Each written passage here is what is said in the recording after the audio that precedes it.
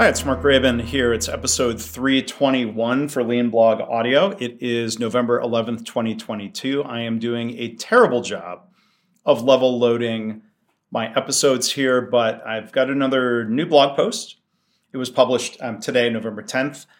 You can find that post at leanblog.org/audio321 if you want to post a comment or participate in the LinkedIn discussion that is taking place over there. So the title of the post is, does learning from mistakes mean it's okay to try any, quote, dumb thing for Elon Musk or for any of us?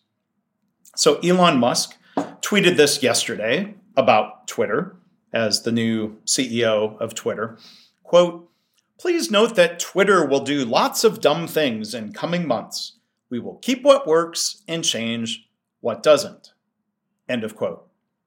I don't know if he meant to say he will do lots of dumb things, but I'll just leave it at that. But I wanted to talk about the tweet here. I mean, since I host a podcast called My Favorite Mistake about learning from mistakes, and I'm writing a book now on that theme of learning from mistakes as individuals and organizations.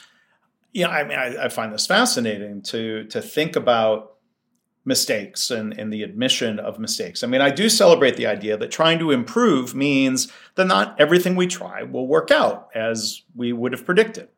I mean, it's better to admit a mistake than adjust and move forward instead of being stubborn about that supposed great idea that we knew was going to work. So again, as Elon put it, keep what works and change what doesn't. So I think that said, should we aim to do one of the following? First off, number one, planning enough so that we have a well thought out hypothesis about what we expect to work. Being prepared, though, to accept we might be wrong.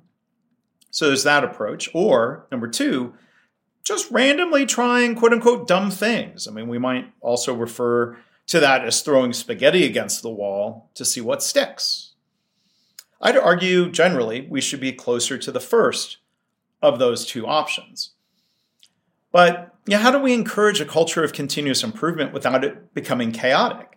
Does anybody feel safe to push back on the boss when they suggest a quote unquote dumb thing that everyone else would predict to be a bad idea? What's the risk of trying a so-called dumb thing? What's the worst that could happen? I mean, I think those are important questions to ask in different situations. When do we go ahead and just test the quote-unquote dumb idea? When do we pause to think about it more without getting into analysis paralysis? I mean, I think it's all very situational. So what happens if the ability to admit a mistake becomes an excuse for not properly planning out our improvement experiments? If we think in terms of PDSA, or plan, do, study, adjust cycles, does our ability to study and adjust mean that we don't need to plan before we do? I'd love to hear what you think about this situation, what's going on with Elon at Twitter and other situations, including your workplace. How do you find the balance? How do you know if an idea is quote unquote dumb until you try it? Can you determine that it's dumb by just talking about it? Maybe sometimes based on experience. Sometimes those people might be wrong.